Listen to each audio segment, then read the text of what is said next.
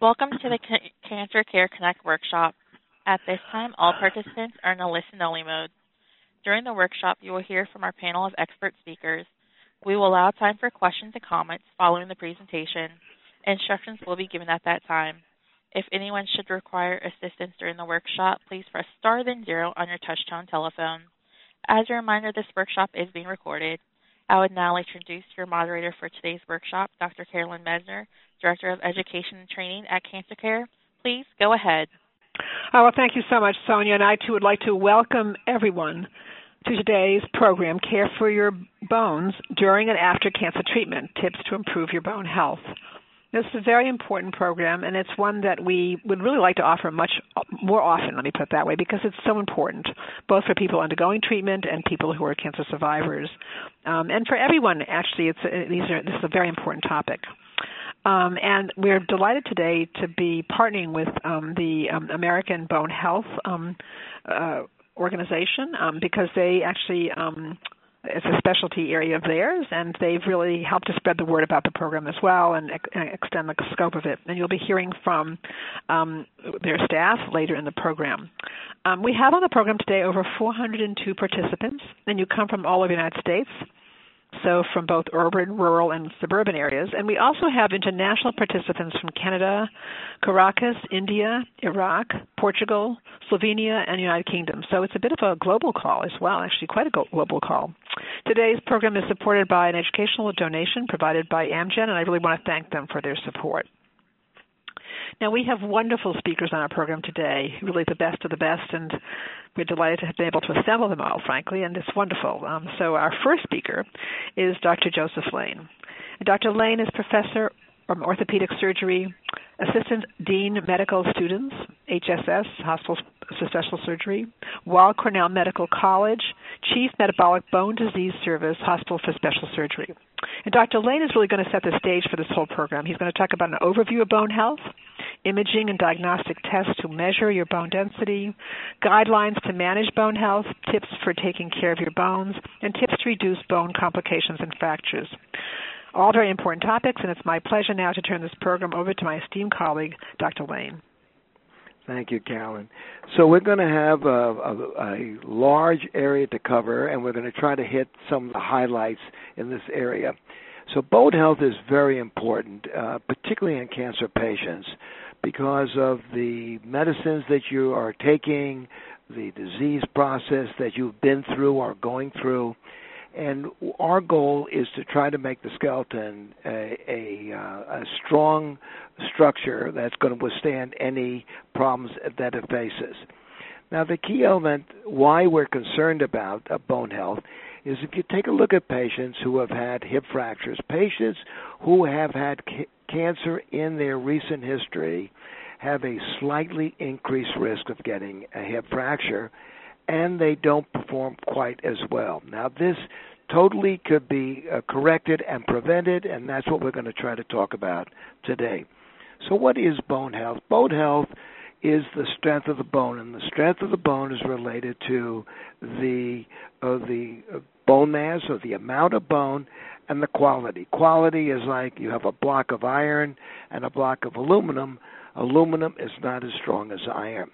So our goal is to try to make the bone strength as great as possible so you will not have a low-energy fracture. The easiest way to look at this is to ask the question, have you had a low-energy fracture? If you've had a simple fall and fractured something of a major bone, this indicates that something may be wrong with your skeleton. Another way to look at this is to get what we call is a bone density.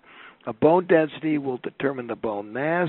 It has very little radiation and will tell you the amount of bone in your thigh bones and in your spine, other parts of your body. And this is used by your physicians in determining risk and determining treatment modalities. So we start by getting a bone density. How accurate it?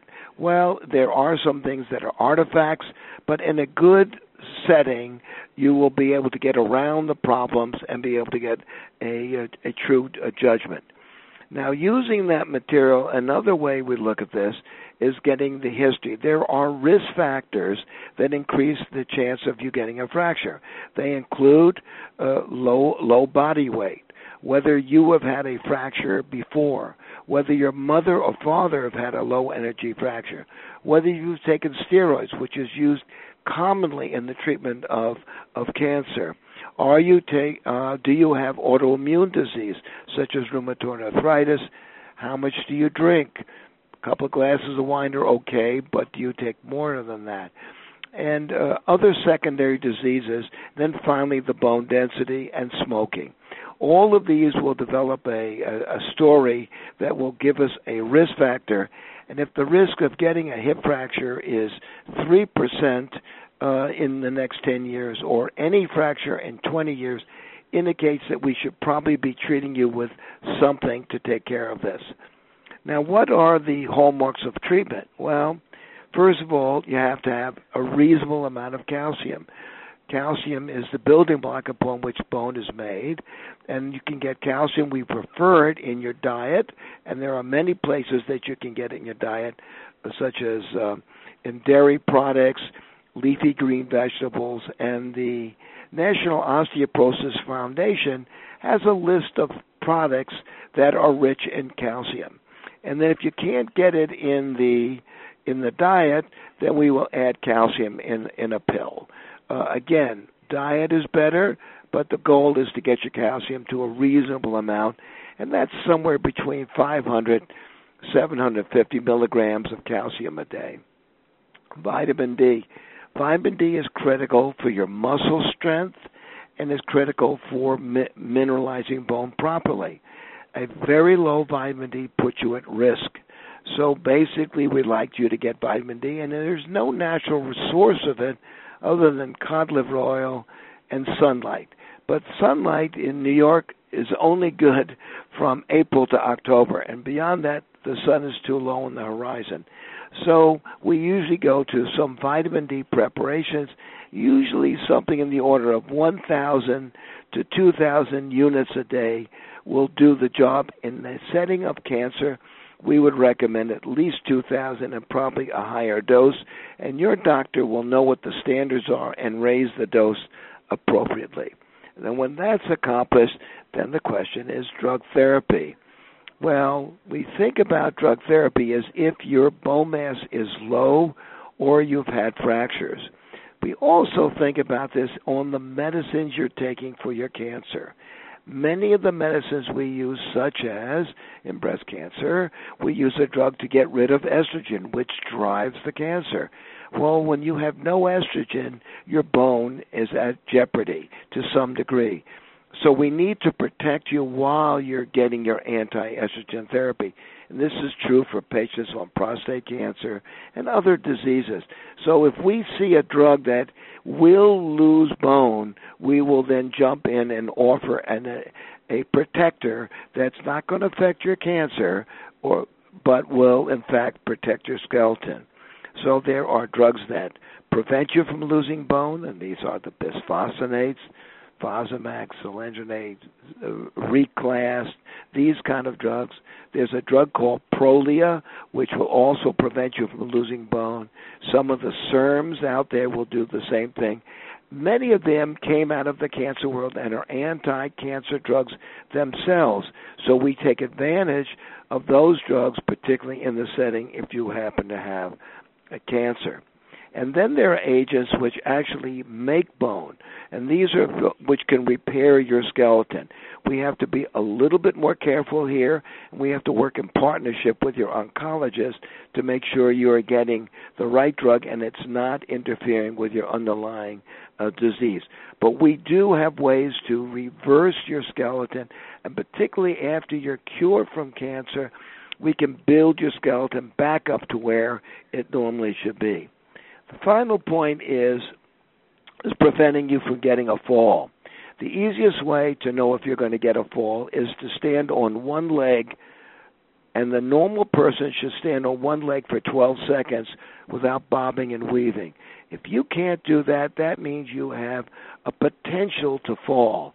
And again, we have a whole array of exercises which can teach you to regain your skill set. And if you still are unsteady, then we would advise using a cane, a walker, rollators. But the point is you cannot get a fracture without falling, and so we need you not to fall. So the bottom line is recognize low bone mass. 2, take maneuvers to increase the calcium, vitamin D. Use selective treatments, which your oncologist clearly knows. And finally, do not fall. I hope we've covered the points, Carolyn. Excellent. Wow, that was fantastic, Dr. Lane. Excellent, and excellent setting the stage for the program, so thank you. And I know there'll be questions for you. The questions are actually coming in already for this call, so thank you so much. Our next speaker is Dr. Lee Schwartzberg. Dr. Schwartzberg is Executive Director, West Cancer Center, Chief Division of Hematology Oncology, Professor of Medicine, University of Texas Health Science Center. Dr. Schwartzberg will be addressing guidelines to manage bone metastases, treatment choices, including clinical trials, controlling pain and side effects, how exercise and physical therapy make a difference, and the role of nutrition. It's really now my pleasure to turn this program over to my esteemed colleague, Dr. Schwartzberg. Thank you so much, Carolyn. It's a true pleasure to be on this call with everyone today and my colleagues who are presenting. I'm a medical oncologist, and I'm going to shift gears a bit and talk about treatment and focus on bone metastases in patients with cancer. It turns out that the bone is an organ that is very commonly associated with spread of cancer. And although we don't really understand yet fully why, certain cancers are attracted to the bone because of the cells that are there, and they actually set up shop there and work to generate the bone absorption and dissolution. So you need to know that, as you heard, the bone is a really active organ. We think about our skeleton as being bone and hard and dry. It's really not true. It's really a very active organ that's continuing to renew itself.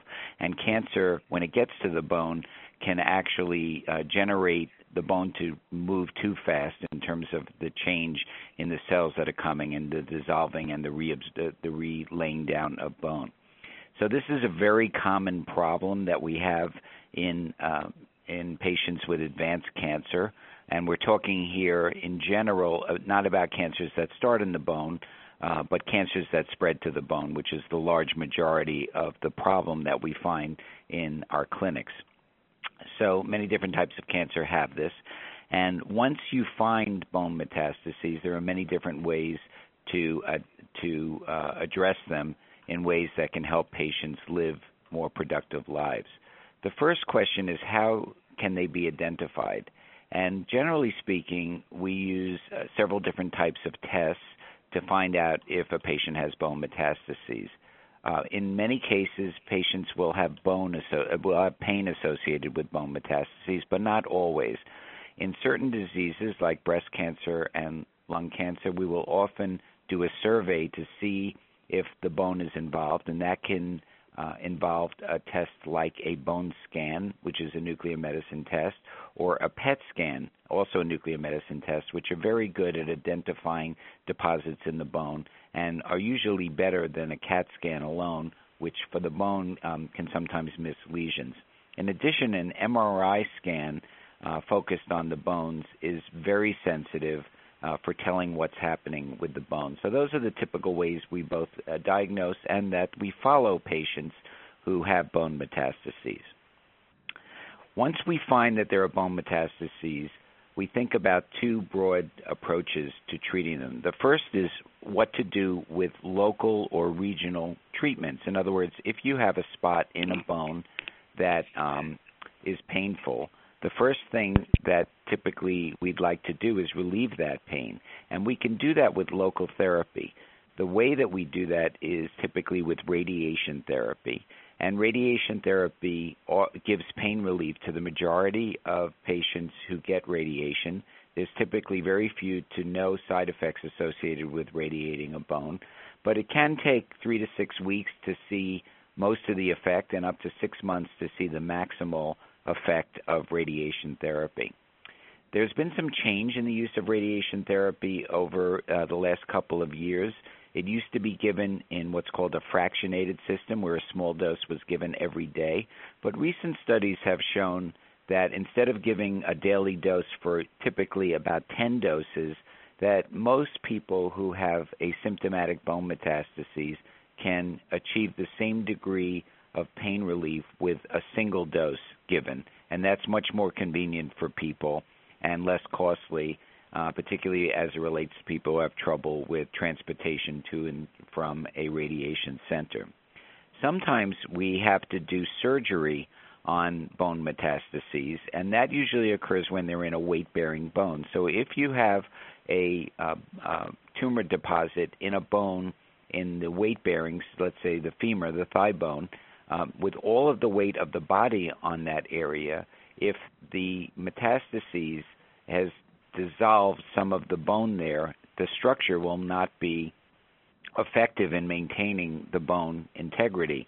And so we will frequently do preventative surgery to pin that bone or put a little plate in to stabilize the bone and avoid what's called a pathologic fracture, which is a fracture that occurs doing sometimes nothing at all just from the weight of gravity on a bone that's been compromised. More recent techniques have been very gratifying because they're non-surgical, and this is particularly of use in people who have bone metastases in the spine and in their back bones, and those are very common sites of bone metastases. We have the ability from surgeons or from interventional radiologists to do techniques. One is called a kyphoplasty, where literally the bone of the back can be blown back up if there is a fracture or if there's pain, using a balloon and cement. And we also use cementoplasty in other parts of the body, like in the pelvic bones, where they can be immediately gratifying in terms of relieving pain as soon as the procedure is done. Finally, we also have another form of radiation that targets the local treatments, although it's given intravenously, which is a medicine that uses radium, called radium-223, and that's particularly used in prostate cancer patients who have bone metastases that are painful. And that treatment can be given several times, and each time can relieve pain to a greater extent. Now, the problem with bone metastases are what are called skeletal symptomatic events, and those include the pain that we just talked about and the pathologic fracture. But the leaching out of the calcium that was mentioned that's contained in the bones can cause a high calcium level in the blood, which in and of itself can cause multiple other effects on thinking and on the kidneys. So we try to avoid that. Sometimes the bone, if it presses, particularly in the spine, on the spinal cord, can cause nerve damage, and that can be a very serious complication. So we want to avoid that. And in general, we want to avoid the need for surgery or radiation. So we think at the very onset of bone metastases of treating the patient systemically, meaning treating their whole body.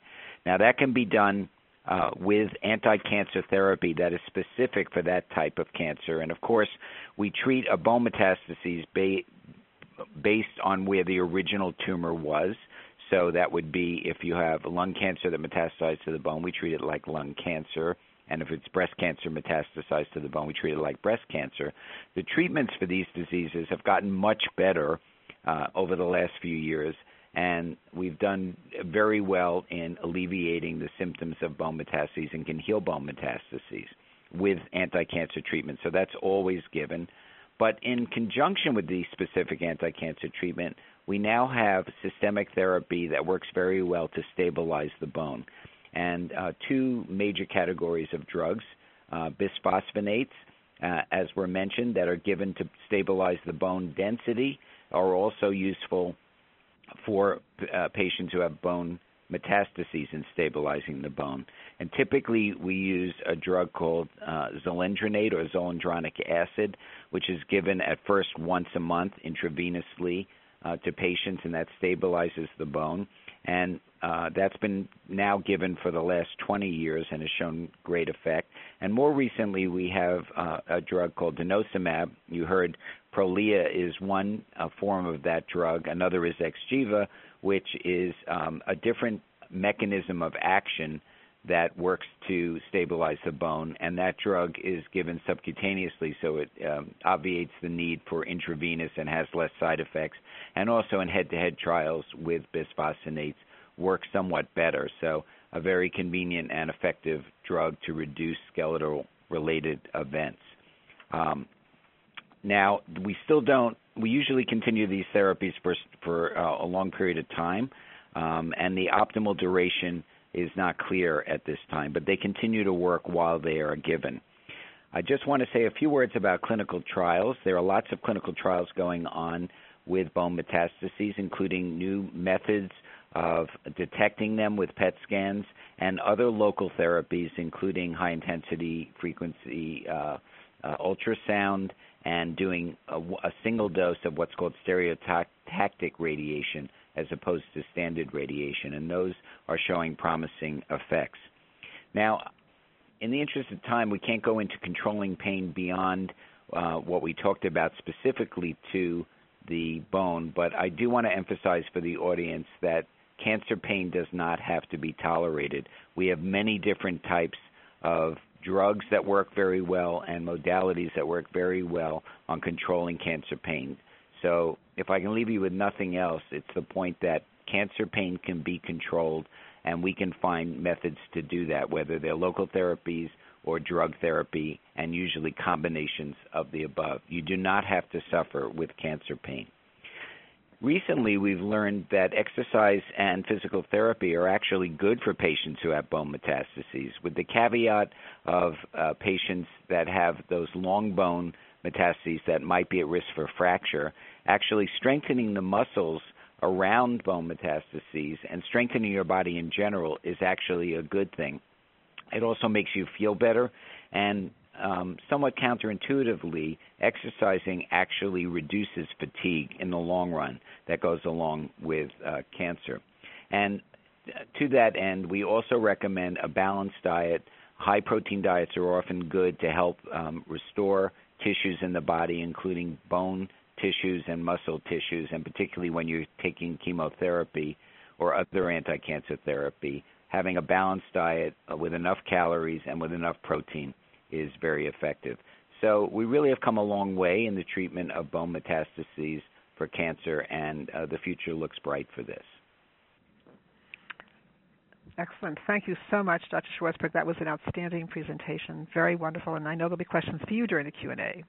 And our next speaker is Dr. Doug Peterson, and Dr. Peterson is Professor of Oral Medicine, Department of Oral Health and Diagnostic Sciences, School of Dental Medicine, Chair, Program in Head and Neck Cancer and Oral Oncology, NAIG Comprehensive Cancer Center, University of Connecticut Health Center. And Dr. Peterson is going to be addressing dental care, including care of your gums and teeth and bones during and after treatment. It's really my great pleasure to turn this program over to my esteemed colleague, Dr. Peterson. Thank you, Carolyn, and it is my pleasure to be participating in today's very important discussion. And over the next few minutes, I'd like to highlight some key issues that address the role of the dentist in preventing and treating bone disease that involves the upper and lower jaw in relation to cancer treatment. And as I go through my remarks, I'm going to refer to the jaw bones as the upper jaw, the maxilla, and the lower jaw called the mandible. And I'd also like to be emphasizing the importance and the value of communicating with your healthcare team throughout your cancer treatment, as well as during the many years after the cancer treatment has been completed. And I'll be touching on this theme over the next few minutes. So first, the overall context. How does the dentist contribute to cancer care and helping patients navigate their cancer treatment and have a very positive quality of life for many years after? Well, it's important to realize that not all cancers and certainly not all cancer treatments cause problems with the mouth, including the upper and lower jaw, either during or after the cancer therapy. However, there are 3 different types of cancer therapies. In the interest of time, I'll just simplify it in that way, that can, in some patients, cause bone problems of the maxilla or the mandible. For example, a patient with head and neck cancer being treated with high-dose head and neck radiation can be at risk, depending on the status of the dentition of the teeth and the gums, for a condition of the bone called osteoradionecrosis. Alternatively, patients undergoing high-dose chemotherapy, which can reduce the ability of the white blood cells to fight infection, can develop infections from lesions in the bone that are caused by the teeth or the gums, and in some cases, these infections can spread elsewhere to the body. I'm going to be talking about ways to prevent this and treat this, but those are 2 of the 3 types of cancer treatments that may affect jaw bones. And then, as we've also heard in very elegant way from Drs. Lane and Schwartzberg, there are the bone stabilizing agents, which have tremendous medical benefit in many types of cancer treatments. There is a condition called medication-related osteonecrosis of the jaw, which is unique to the oral cavity, unique to the jaw bones, and it can occur in a very small percentage of cancer patients receiving these very important bone-stabilizing agents. So anywhere from 1 to perhaps as high as 3% of patients who are on some of these bone-stabilizing agents may develop medication-related osteonecrosis of the jaw. So we're going to be discussing these 3 conditions in a little more detail in a minute, but I would like to really emphasize the interprofessional team approach that's brought to give the very best cancer care possible, and also the tremendous resources available through Cancer Care and other organizations to help all of us achieve successes in cancer treatment. Now, a minute ago, I mentioned 3 different types of jawbone diseases that are caused by cancer treatment. And each of these diseases, osteoradionecrosis caused by head and neck radiation, infection of the jawbone in the setting of high-dose chemotherapy and low white blood cell count and function, and also in a very small subset, the medication-related osteonecrosis of the jaw. All of these conditions are treatable by the oncology team, including the dentist. Having said this, the ideal goal is to prevent these bone problems from developing in the first place. This is a really important concept. And this concept is built on extensive research and clinical experience in the interprofessional cancer care community over many, many years. If the teeth and the gums and the lining tissues of the mouth are stabilized, if they're protected before the radiation begins for head and neck cancer, or before the high-dose chemotherapy begins, or before the bone stabilizing agents begin, this preventive approach before that treatment begins goes a long way to preventing problems in the jaw bones in the months and years later. So again, this is a really, really important concept. It's so much better to prevent the jaw problem, which we typically can do, than having the jawbone problems develop and then need to treat. So just a few words on the head and neck radiation, chemotherapy, and bone stabilizing agent model. If the patient develops osteoradionecrosis of the jaw after high-dose head and neck radiation, treatment can involve some minor oral surgical procedures, some antibiotics. In some settings, a technique called hyperbaric oxygen is used. It's not always available and is not always any more beneficial than oral surgery and antibiotics. But there are treatment modalities for osteoradionecrosis of the jaw. If an infection develops in the setting of high-dose chemotherapy and low white blood cell count, the infection can come from the teeth or the gums or the lining tissues of the mouth. Antibiotics are often used when the white count is very, very low, and then when the white count returns to normal, the dental procedure can be safely performed, again, in the context of the cancer care team.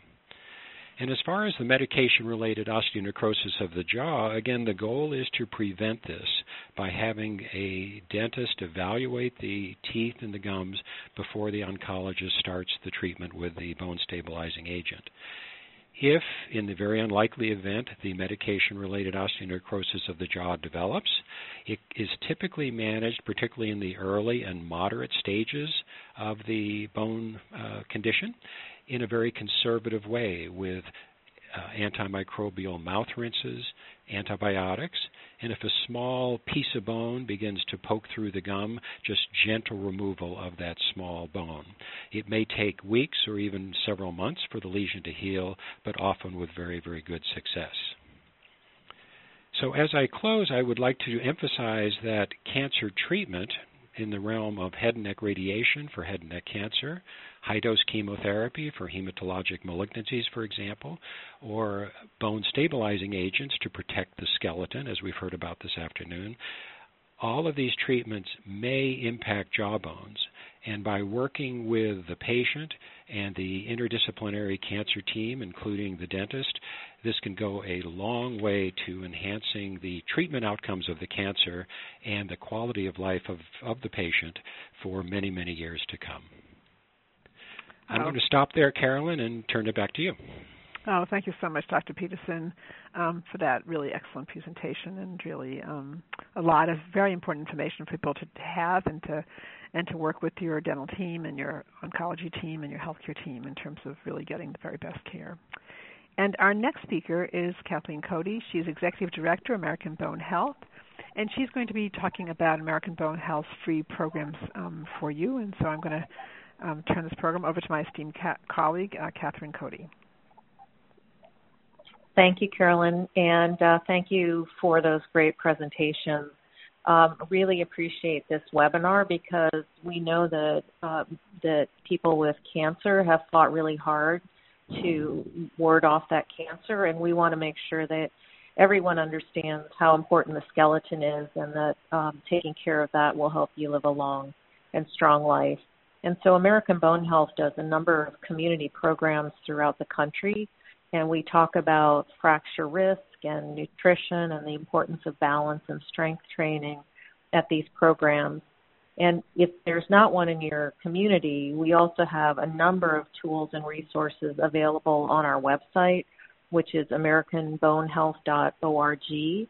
And I'd especially like to point out that we have a fracture risk calculator that goes through the number of factors that Dr. Lane mentioned that increase your risk of having a broken bone in the next 10 years. And I would really encourage you to go to that tool and see what your fracture risk is and maybe take it back to your physician to talk about some strategies for putting a plan together for your bone health.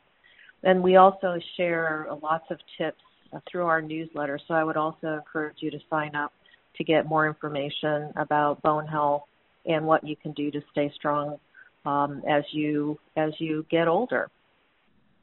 Thanks, Carolyn. Oh, thank you so much, Ms. Curry. That was really wonderful, and it's wonderful working with you, and we will be working with you going forward on all of our bone health programs, so thank you so much. And I'm just going to say a few words about cancer care services, and then we're going to actually take questions. So I know questions have been coming in actually ever since the program started, so I think but please do, Sonia will explain to you as soon as I finish how to queue up for questions so we can try to take as many of your questions as possible. So Cancer Care is a national organization. It's primarily staffed by oncology social workers, about 35 of them, and we provide all different types of services. You might call it a menu of services, and you can pick and choose which ones are best suited for you. We do offer practical and financial assistance, and we do have a copay foundation as well, so really to help with some of those financial costs. The financial programs are for people in the United States. The other programs are people all over the world. We also offer a chance to talk with one of our oncology social workers, either on the telephone or online, and we also have support groups on the telephone or online. And the telephone groups and online groups are very popular, particularly the online groups, just because they are non-dependent on time. In other words, you can post any time of the day or night, and indeed they are monitored by the oncology social worker, so they're professionally facilitated. And so many people, I think we have about 138 of them, and they are for both all different people of all different ages, also for caregivers, for different types of cancer, for young adults, for older adults, for middle-aged adults. We also have a Cancer Care for Kids program. It's primarily for children who really necessarily don't have cancer, but actually have cancer in their family, and no one really quite knows how to talk with them about what's going on. And so we offer that program. It really helps families and children as well, and teens. So with all that being said, those are a bit of a thumbnail sketch of all the different services we offer. They're all free, and you can access them by coming to our website or our toll-free number. And actually, and we'll be giving you all that information, all those numbers and resources at the when you get your evaluation, probably tomorrow for the program. You'll get all those resource information. So now I'm going to turn this over to Sonia, who will explain to you how to queue up for questions. I'm going to ask Sonia to bring all of our speakers on board, and we're going to try to take as many of your questions as possible. Sonia? Thank you. Ladies and gentlemen, if you would like to ask a question, please press star then one on your touch-tone telephone. If your question has been answered and you wish to remove yourself from the queue, you may press the pound key. Those of you on the web may submit questions by clicking Ask a Question. Our first question comes from Emil S. Your line is now open. Hi, I have problems with falling lately. Could it also be a balance issue rather than a bone problem? How can that be determined, and how do I determine if it's a bone problem and not arthritis or bursitis in the skeletal system? Well, thank you for those questions, Emil. Those are good questions. Dr. Lane, do you want to start with that question? Sure. Bones will not necessarily make you fall. They will be affected by the fall. So it's usually either your muscle or your nerves are the things that are controlling it. If you need, you can go to your physician and they can examine you and look for the telltale signs of peripheral neuropathy or muscle weakness. Or they can look in your ear. Your ear can be infected, and that may be a cause of this. So there's a process which usually goes to a neurologist, a physiatrist, or an ENT physician, and they should be able to come to the source of the falls and then develop a strategy to try to reverse that with medicine and or exercise. Excellent. Thank you. Excellent question. Excellent answer. Wonderful. And anyone else want to add to that question or no response? Okay. So here's another question. I think this is for Dr. Lane as well. Do you suggest taking Fosamax or Boniva? But there's no, if you could just identify what those are and why people use them. Well, basically there are 3 oral bisphosphonates that are commonly used, at least in the United States, and they are alendronate or Fosamax, Residronate or Actonel, or Bandronate, which is Boniva. Some of them have bigger doses than others. The one that most of the data is basically on is Fosamax, and we're very comfortable with that particular agent. All of these agents are oral. There are some side effects with them, and some people have indigestion. And when that occurs, we can then go to an intravenous program such as Reclass or zoledronic acid, so that we have ways to get around it if you're having indigestion. But they all work very similarly. Some of them have one advantage over another, and that can be worked out with you and your physician. But I usually say take the simplest one that's easy first, and then if you have a problem with the orals, then we can go to intravenous. Well, maybe my colleague who talked about metastatic disease, do you prefer the zoledronic acid over the oral pills? No, Dr. Lane. I agree with you. I think simpler is better. We do occasionally use Reclass, which is once a year. Yeah. And it does require intravenous, as you said, and perhaps a little bit more in the way of systemic side effects. People sometimes feel like they're having the flu. Prolia is something that I've been using a lot, particularly in my patients, as you mentioned, who are on estrogen-depriving therapies and have osteopenia or osteoporosis. That's a shot like a flu shot under the skin twice a year, and that's simple. Excellent. Thank you. Okay. And we have another question from one of our telephone participants. Thank you. Our next question comes from Stephanie K. Your line is now open. Thank you so much, Carolyn. This is a seminar I've never heard before, and I really think it's great. I want to thank the doctors. I'm a breast cancer survivor, 13 years, and I have osteopenia that went recently into osteoporosis on the left hip. I have taken a lot with calcium and D, and I'm wondering, I have several questions. My first question for the doctors is vitamin D raise the calcium? Because mine was raised, so they reduced the calcium to 3 times a week. I'm wondering that for other people. And since I have IBS, cannot take the oral medications, and I'm wondering about with the IM, sub-Q, and the IV medications, that there's problems with the jaw, which we talked about, and I do have jaw and TMJ, so I'm wondering if that's a lasting effect that can cause the acute necrosis of the jaw from these medications. And I'm wondering if there's such a thing called strontium. There's different other vitamins with the vitamin D that I take 1,000. I thank you so much. Thank you. Thanks, Stephanie. Okay, lots of questions here. Let's see, Dr. Peterson, do you want to start with the dental part of this? Sure. There is a difference, as Stephanie pointed out, between the oral and the IV. We've heard a little bit about that from our other speakers as well. And the timing of the medication-related osteonecrosis of the jaw is in part influenced by whether the bone-stabilizing agent is given orally or intravenously.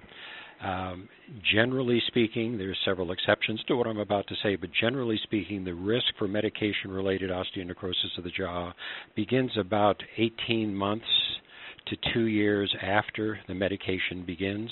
Again, there's several exceptions to that, so I want to represent it fairly. As far as TMJ is concerned, that's a distinctly different lesion. That's a lesion of the jawbone as it's near the ear, the actual joint. And there's very little data demonstrating medication-related osteonecrosis of the jaw involving the temporomandibular joint. There's much more data demonstrating medication-related osteonecrosis of the jaw of the bone supporting the teeth. And again, there are some exceptions to this, but in general, MRAJ, medication-related osteonecrosis of the jaw, primarily affects the bones supporting the teeth, or if the teeth are missing, where the teeth used to be. I'll turn it over to Drs. Lane and Schwartzberg for their perspective as well. Okay, thank you. Thanks. Dr. Lane, do you want to go next? Yes. Well, first let's get into the strontium. Strontium is strontium ranulate, and that drug is not approved in the United States. There's strontium citrate, where there is no data that it is protective for the skeleton. So I think we would not give you recommendations regarding strontium.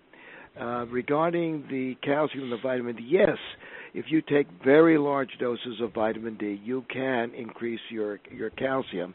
And there's now a new feeling that there's too much vitamin D being given. You need a reasonable amount, somewhere around 20 nanograms per milliliter would be the right kind of dose to get the right kind of level to achieve. But if you're very low, you definitely need vitamin D. But I've rarely seen calcium go up with vitamin D at that kind of range. Thank you. Thanks. And Dr. Schwartzberg, do you want to add anything as well? I think when you're deciding about whether to take treatments or not, you have to weigh the risks and the benefits. If you're already in osteoporosis at this point, and of course this depends on many other factors like family history, smoking history, your age, previous fractures, it may be worthwhile taking an agent and taking a subcutaneous and IV agent, making sure that you do the proper oral care beforehand and during that therapy. And that's a discussion that definitely should be had with your physician about the risks and benefits of taking a bone-stabilizing agent in that situation. Thank you. Thanks so much. And there's an online question for Dr. Lane. What is the role of magnesium in bone health? Is there any research that indicates the benefit of vitamin K2 in bone health? How can adequate intakes of these nutrients be achieved? Well, magnesium is necessary for normal bone mineralization, and also it makes it easy. If you have magnesium in your calcium, You will have less likely to be constipated, so there are some preparations which have magnesium. The K2 is important and is important for making of bone. The question is who needs these agents. So people who've had significant bowel surgery, you're missing a segment of bowel, or you have ulcerative colitis or Crohn's disease. People who have used social issues such as drink too much. These people may have a problem with deficiency in vitamin K2. Normal people with regular salads and normal diets probably will not need it, but it's not going to hurt you. But I wouldn't make a big point that this is going to make a major change in your skeleton, other than in those people with significant bowel problems. Now, regarding magnesium, I think the key here is just getting enough, and that's usually in your vitamin or in one of the combinations. And again, it's more of a problem in people who have eating disorders or who have short bowel syndromes, who've had such as part of their stomach removed also. So I think your GI surgeon or your GI nutritionist these people can go over carefully, and they will be able to tell you where it's critical to take these. And in those other cases, I think just a routine multivitamin will probably provide enough material for you. What do the others think? Dr. Schwartzberg. I agree completely with Dr. Lane. Really have nothing to add. Okay, excellent. Okay. So we have really consensus here. So I hope everyone is taking this in because it's really important. And I should tell you all that this call will be on replay, both on the telephone and also as a podcast. So if you missed part of it and want to listen to it again, listen to it with somebody else, you can listen to it. It'll be up on a replay in about probably 2 days. So it'll be available to you. And at least for a year or two, we'll be keeping it up because this is such an important call. And so. We have a question, another telephone question. Sonia? Thank you. And our next question comes from Jacqueline W. Your line is now open. Thank you very much. My question resonates around denosumab and recent research, which seems to indicate that metastatic circulating cells cannot find a niche. If someone has been taking denosumab as a bone stabilizer and saver, and I wonder if any of the doctors could comment upon this recent research. Denosumab has been around for 20 years, and I think that there has been some indicating research that this might prevent circulating tumor cells from taking hold in bone. Thank you. Oh, thank you for that excellent question. Dr. Schwartzberg, do you want to start with that one? Yes, this is a very interesting area of research. So not only denosumab, but actually there's a fairly large body of research using zoledronic acid to prevent bone metastases, or to see, I should say, if the use of it to preserve bone health for women who have estrogen depletion, typically taking an aromatase inhibitor, benefit in a secondary fashion with less chance of developing bone metastases.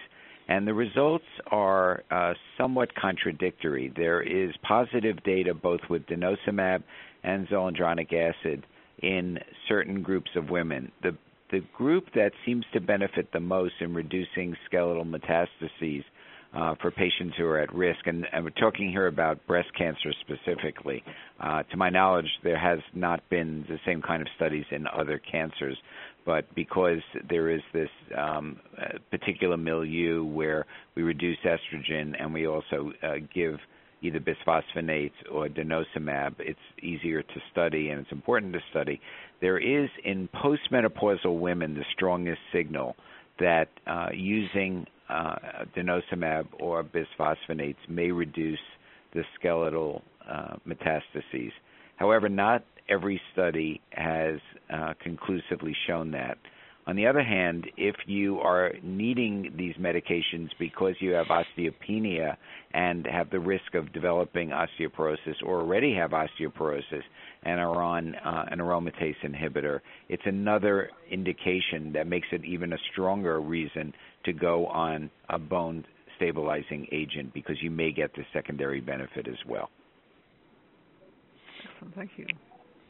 Does anyone want to add anything to that, or? Okay. I totally agree. This is a drug which is safe, and some people are concerned about the cancer risk with some of these anti-osteoporotic drugs. Denosumab absolutely has no cancer risk taking that medication. And this is Doug Peterson, if I may. It's interesting. These are such important comments that we're discussing. In July of this year, through the American Society of Clinical Oncology, we released a guideline that addresses some of these points. And one of the options that can be discussed with the patient and the dentist and the oncologist is the possibility, the medical safety of discontinuing denosumab for even up to 6 months, if it's medically safe to do so, if extensive oral surgery is needed. Now, I say this very cautiously because, once again, the incidence of medication-related osteonecrosis of the jaw is very small, 1, 2, 3% max, whereas the medical benefit of denosumab and these other bone-stabilizing agents is extraordinary. So it's interesting how we can look at the benefit and risk, and again, as the team, make an informed recommendation to the patient. Well, thank you so much. Thank you. And we have a question from one of our online participants. Here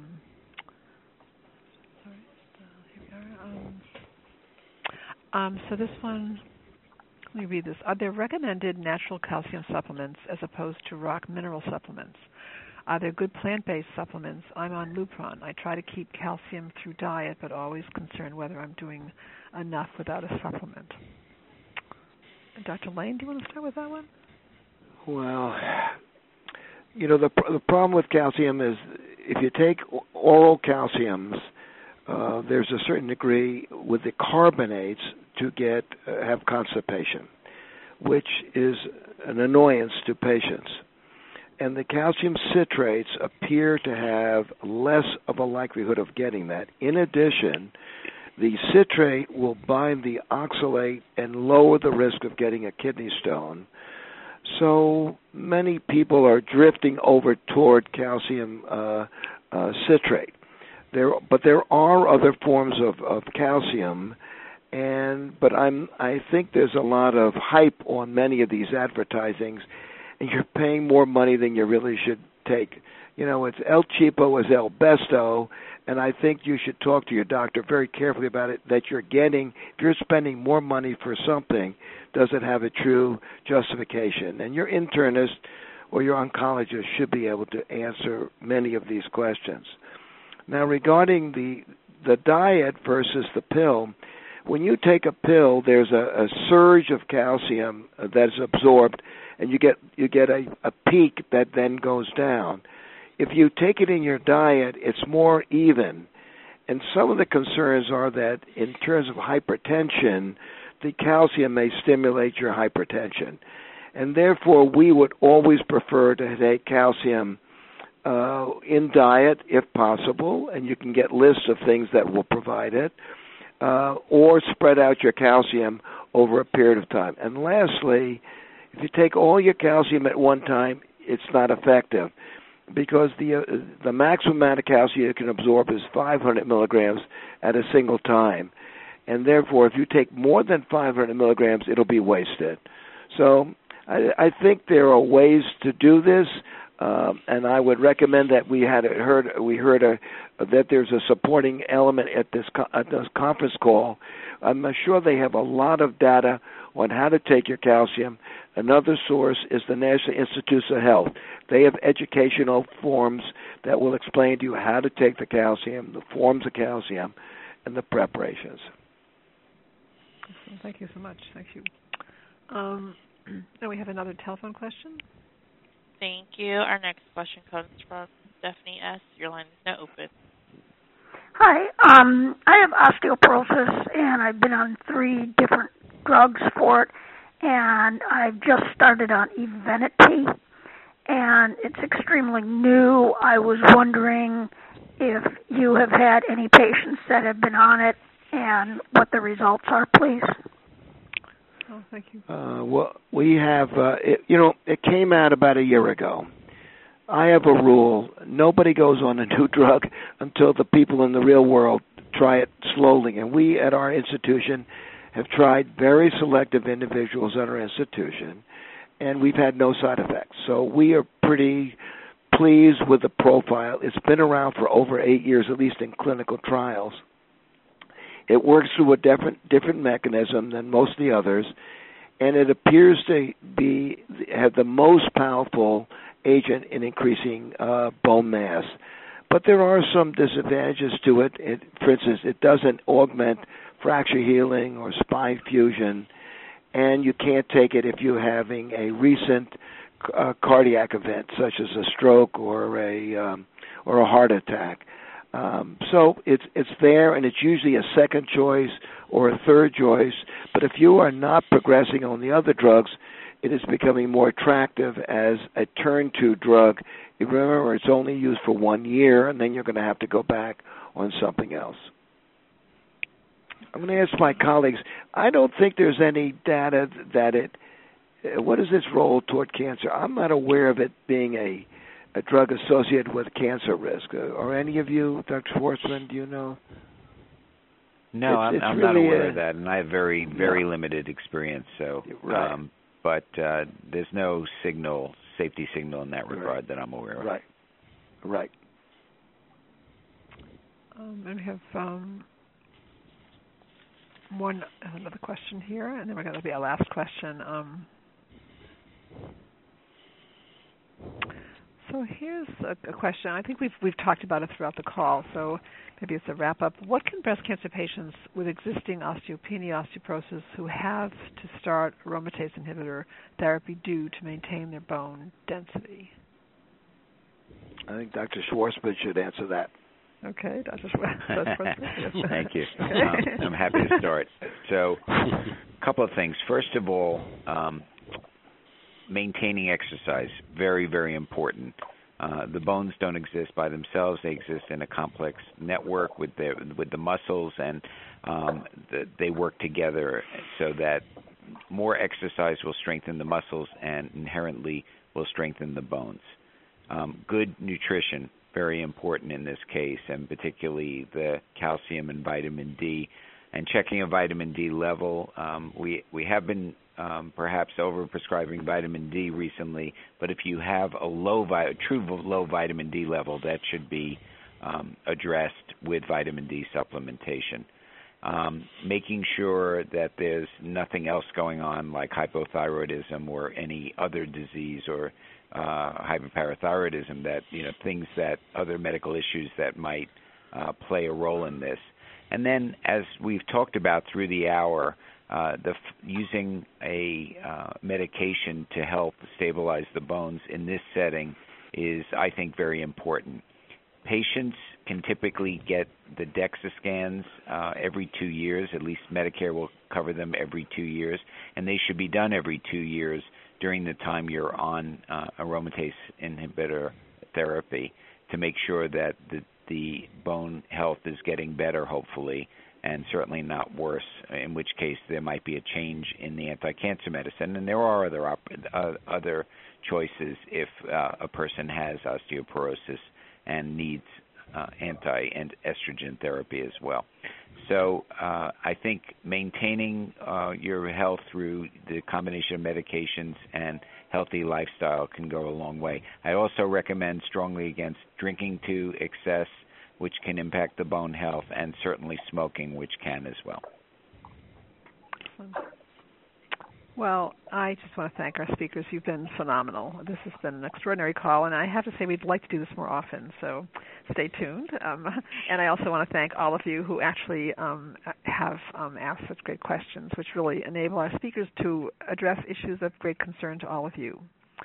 As we wrap this program up, I just want to say that we do know that that many of you, of course, at times feel alone. But we want you now.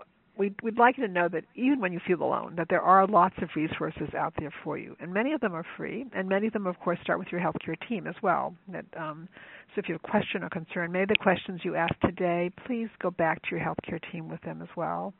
And for those of you who didn't get to ask a question or have another question that came to mind during the call, please go to your healthcare team. And we are going to give you in the evaluation forms many other resources to go to that have been mentioned during the call so that you'll have credible resources to go to for your information. That's very important, and that you get information from very credible sources. And so I really want to thank you all for your participation today. Do take advantage. Those of you who'd like to take advantage of the services at Cancer Care, you can simply call us at our 800 number or visit our website, www.cancercare.org. Again, I want to wish you all a very fine day, and please know that there are lots of organizations out there, Cancer Care being one of them, American Bone Health another, but then there's so many other organizations out there that can really help you as well, so that I want you to know that you're not, when you're feeling alone, you'll have that whole list of all the resources that we list for you. Some of them are around 24 hours a day, some of them not. And so, take advantage of them. And there's no limit on your calling them. None of us have a limit on you can only call once or twice. So I want to thank you all and have a great day. Ladies and gentlemen, thank you for your participation. This concludes the workshop, and you may now disconnect. Everyone, have a great day.